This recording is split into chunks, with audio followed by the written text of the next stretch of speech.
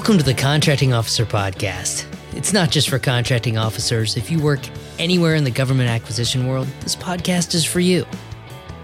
Today, we're talking about stereotypes in government acquisition. Join us in the Contracting Officer Podcast group on LinkedIn and post your thoughts about stereotypes in the acquisition world. Okay, let's get this episode started. Even Dilbert understands the stereotype of the contracting officer or purchasing manager. I was reading the Dilbert comic in the paper this week. You actually get the physical paper still? Yes, actually a paper. It turns out it costs less to get the physical newspaper on Sunday and the digital subscription than it does to just get the digital subscription. So every week I get one chunk of dead tree thrown on my driveway for me to quickly peruse and then recycle. But you get to read Dilbert while you're perusing. I did this week. Stay focused, Kevin. We haven't even gotten started yet. Okay, sorry. This week, the Dilbert joke was about purchasing managers. Dilbert needs to buy something, takes his request to the purchasing manager, who tells Dilbert, "I can't buy this without 3 vendor quotes." Dilbert points out that there's only 2 companies in the world that make the kind of product he needs, but the purchasing manager won't bend the rules because if you bend the rules for one person, then it opens the floodgates and everybody wants you to bend the rules. Dilbert suggests that maybe the rules could be bent when it makes complete sense to bend them, and the purchasing manager isn't going for it. So Dilbert asks if maybe the purchasing manager was bullied as a child and uses his current job to get revenge. The punchline is the purchasing manager says, "Now you need 4 quotes." He uses his position of authority in this case to make it even harder to get something done.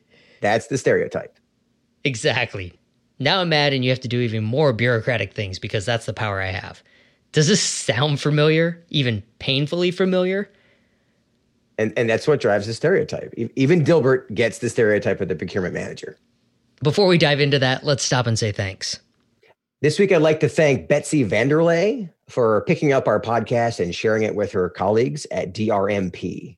DRMP is a civil engineering and surveying firm. They're headquartered in Orlando, Florida. I want to thank Betsy for recommending that the rest of her colleagues start listening to our podcast, because people like Betsy recommending the podcast is the best way for others to find this information we're giving away for free. Thanks, Betsy. Back to stereotypes. Why the stereotype? Or before we even get to why, what is a stereotype? Back in the Wayback Machine here, turns out that the term stereotype, it's a printing trade term. It's from the 1700s, I kid you not. It refers to the duplicate printing plate or the stereotype that is used when printing a copy instead of an original. So it's probably the same thing that's used in that newspaper that you recycle every Sunday morning. I guess it wasn't until the 1920s, that the term stereotype was used in the concept that we're talking about it today by a guy named Walter Lippmann. The official definition now is a stereotype is an overgeneralized belief about a particular category of people. In other words, making an assumption about a person based on what we think we know about them. Because they're like other people in some way, so everything about them has to be alike. There you go. There's a reason stereotypes exist, and we won't get into all of the social psychology about stereotypes. Today, we're talking about the stereotype of contracting officers, contracts administrators, contracts managers, subcontracts managers, subcontracts administrators, purchasing agents, whatever you want to call the job of buying things and managing the resulting contracts. That Dilbert comic we started with pretty much nails the stereotype of the professions that we're talking about. The stereotype of these positions is that you're 99.9% process, that you don't care about the variability. You assume there is none, and it's just a matter of where do I copy and paste to get this done and get you out of my office. That's the stereotype. The rules say we need 3 quotes for everything. So we need 3 quotes for everything, even if there's only 2 companies in the world that make this thing. Even if it's an impossibility, that's what the rules say. The reality is, as we always say here on the podcast, the contracts profession and the similar professions that we're lumping in here today, these professions are thinking jobs. it really can be a fascinating exercise in problem solving. How do I get this done despite the mountains of regulations and policies that are levied on me? The goal of all this thinking in the thinking job has a couple of elements. What is the path of least resistance? How do I get this done within that mountain of regulations? How do I get it done to serve my customer? Then what is the legal or required path? Is there a path I have to go down, i.e. you get 3 quotes? The question then becomes, and this is again a thinking part, where do those 2 paths overlap? The path of least resistance and what's legally required. They're 2 different paths and they lead in 2 different directions sometimes.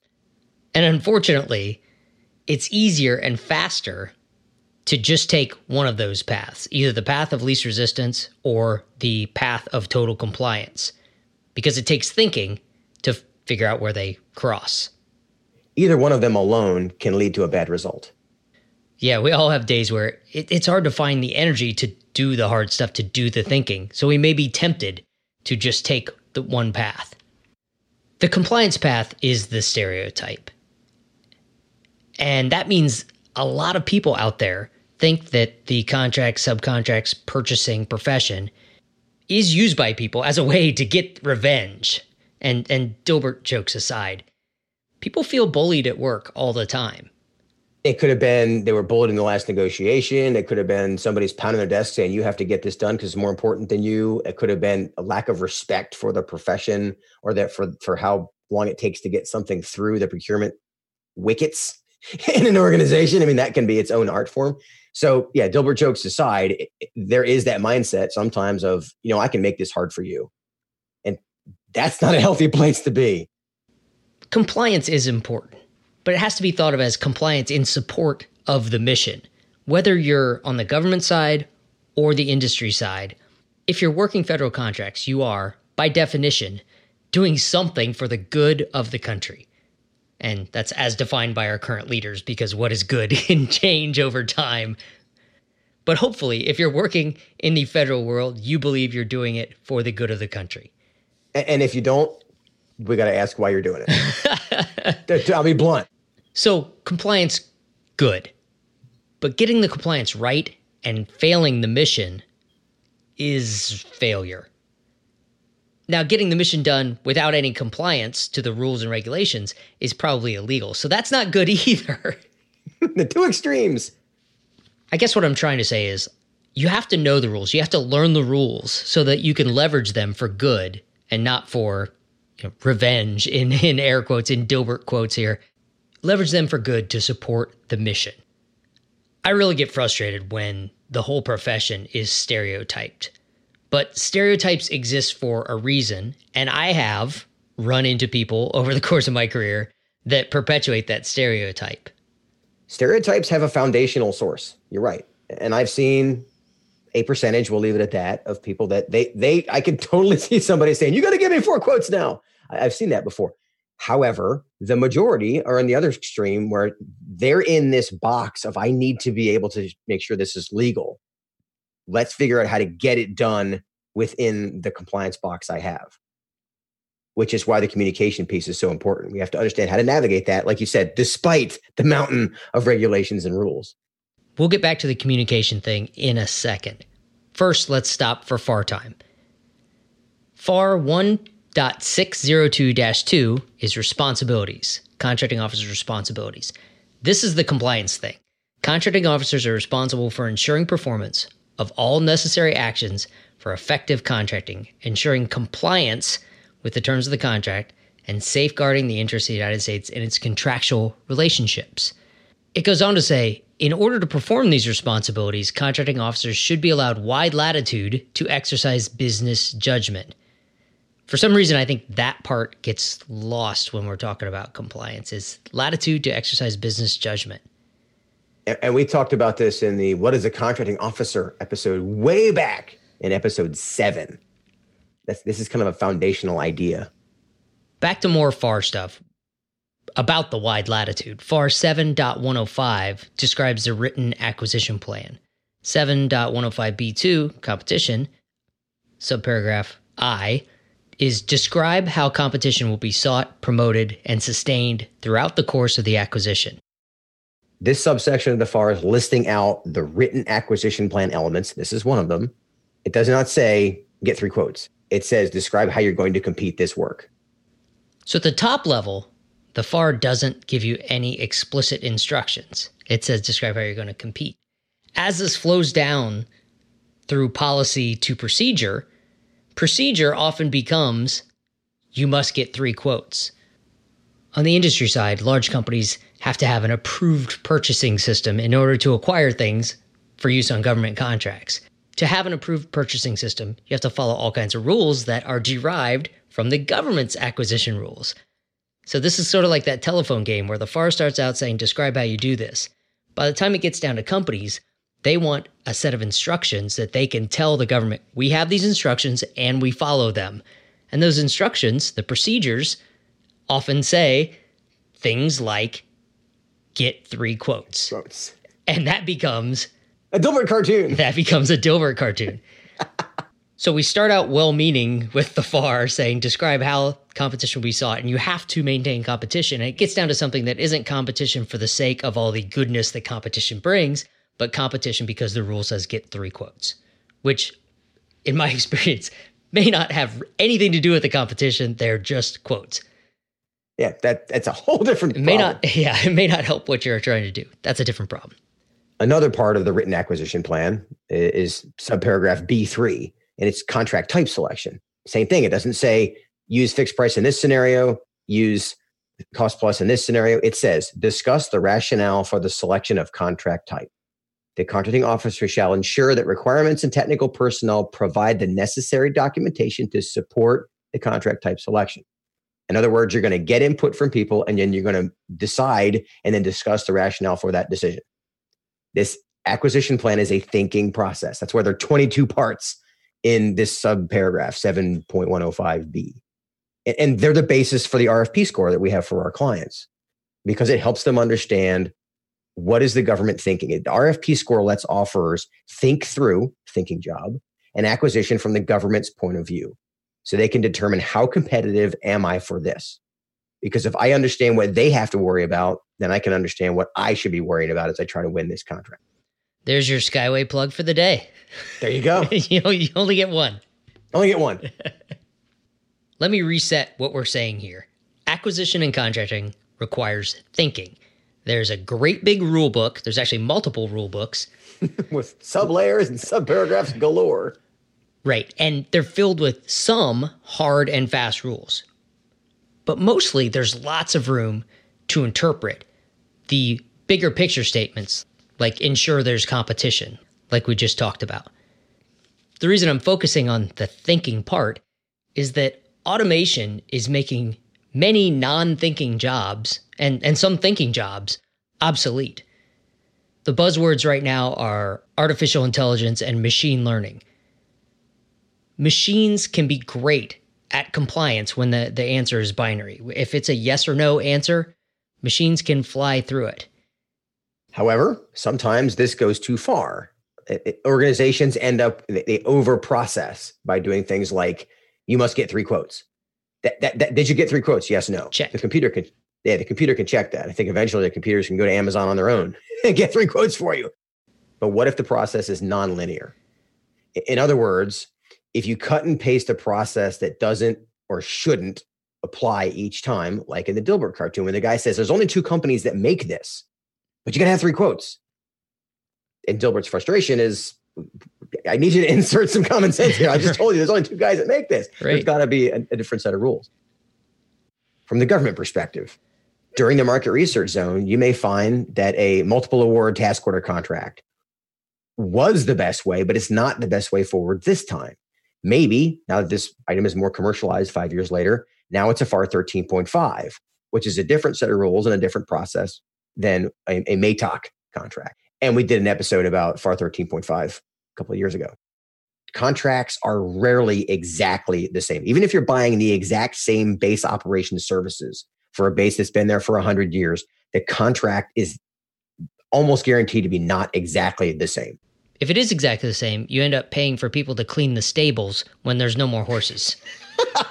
Yeah. When it's the stables, why is there a stables clean in this contract? Because we copied and pasted it from the 1900s. That's why stereotypes can be harmful. The stereotype is it's just a cut and paste job. If you're just cutting and pasting, a machine can do your job, which means you won't have a job for very long. This is not unique to the government. I mean, this is a large organization fact. And for the government folks, when I was an contracting officer, I didn't think of this. But the reason that large organizations had the same level of risk aversion is that for them, they're trying to avoid risk and potential fraud within their employees. They need to make sure that the processes are clean. And if they have a government contract, their agreement with the government says that your purchasing processes will be clean. Because on the government side, you're protecting the taxpayer and the government's interest. In the case of large organizations who don't even do work with the federal government, they still have these procurement processes because their goal is the same, protect somebody, but in that case, it's the shareholders. So this isn't unique to government. This stereotype about procurement people is everywhere, which is why it ended up in Dilbert. And Dilbert does a great job of pointing out how that stereotype lives on, even though it can be harmful. If you have that stereotype in your head, just the thought of going to your contracting officer or having to go to the purchasing manager may make people avoid that interaction or delay it. And if you avoid or delay it, you can impact the whole acquisition process, the whole program. You can actually impact the mission just by being afraid of the pain of dealing with procurement people. And that's the value of being proactive. Because the longer you wait to interact with the procurement folks, the more likely they are to be in defensive mode because they don't know they don't know all the market research you did. They don't know all the decisions that may have already been made. And now their defense is give me 4 quotes. Whereas if you come to them on September 27th, for example, or if you come to them after the CEO has already decided that we have to use this vendor, now they're not in the decision and you're throwing something on them. So the sooner you get them involved in the communication, the more smoothly the process will go. Yeah. Like a lot of things in government contracting, being proactive is a more effective way to live. Yeah, issues don't get better with time. They don't age well. If the purchasing folks aren't brought into the process early enough, you have a lot of trouble getting all the pricing done to submit a proposal on time. And so if you're afraid of the purchasing folks wanting all their quotes, you may put the whole proposal at risk.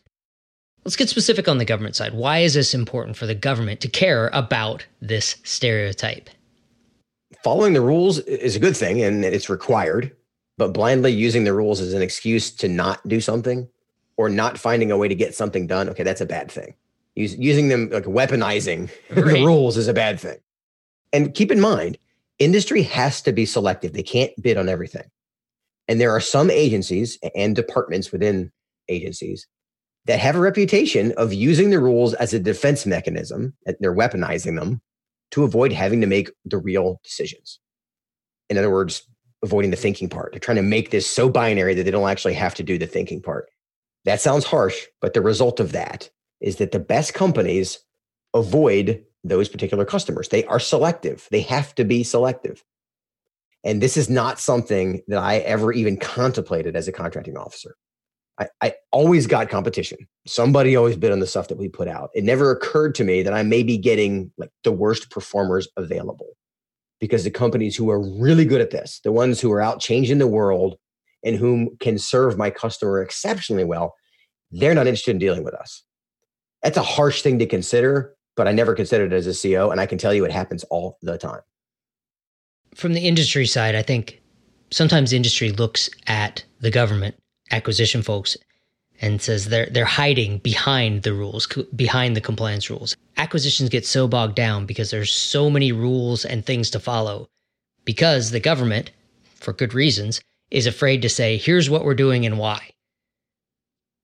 They don't want to have to argue with contractors or fight protests. So they set up a rule book where they could say, nope, here's the rule. This is why you can't do this, rather than making the hard decisions. And that's something that we, as the acquisition people of the world, have created, right? The industry has gone this way because we've allowed protests.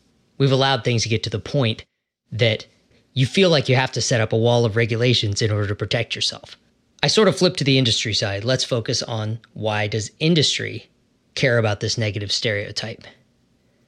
Like I just said from the government side, industry should care because under the rule of abundance, you got to target customers whom you understand. You have to understand their requirement and their processes. You have to focus somewhere on those opportunities that will give you the best chance of winning.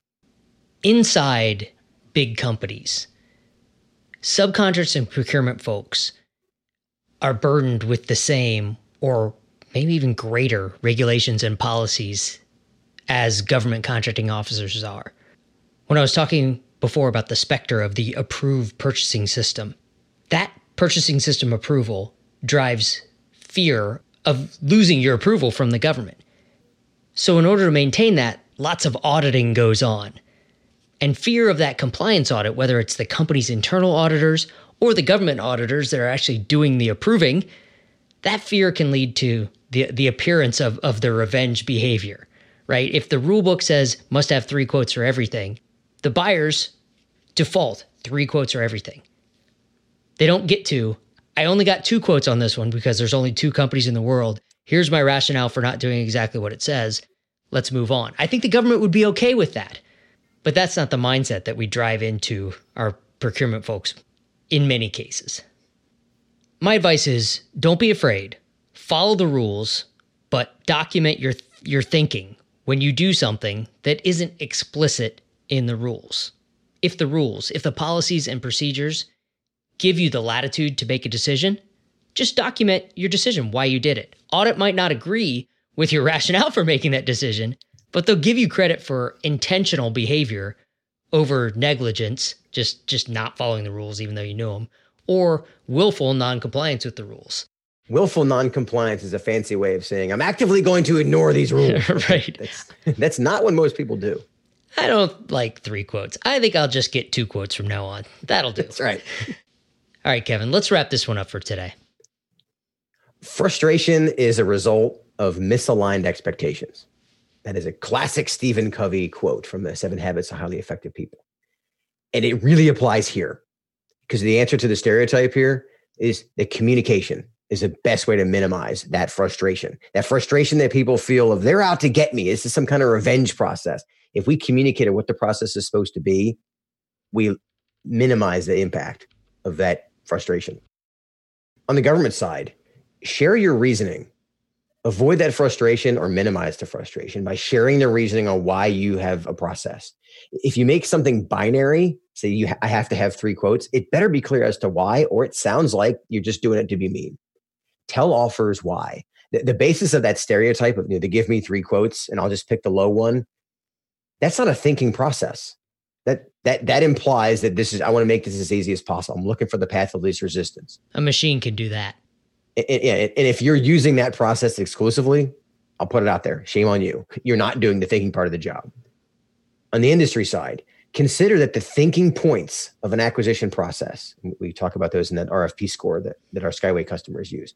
What are the thinking points? Because some points are binary. Do you have the security clearance required? Yes, no. That's a binary thing. Are you a small business? Yes, no. That's a binary thing. Do you have this past performance? Yes, no. That's a binary thing. There are other parts that are fluid. How much past performance do you have? How well have you done this in the past? How many people do you think this is going to take? Not everything is binary, but understand which ones are and which ones are negotiable. Make sure you know the difference. And by the way, a lot of times the answers are in the FAR. In fact, a lot of them are in those 22, there's 22 items that are in FAR 7.105. Some of those are binary.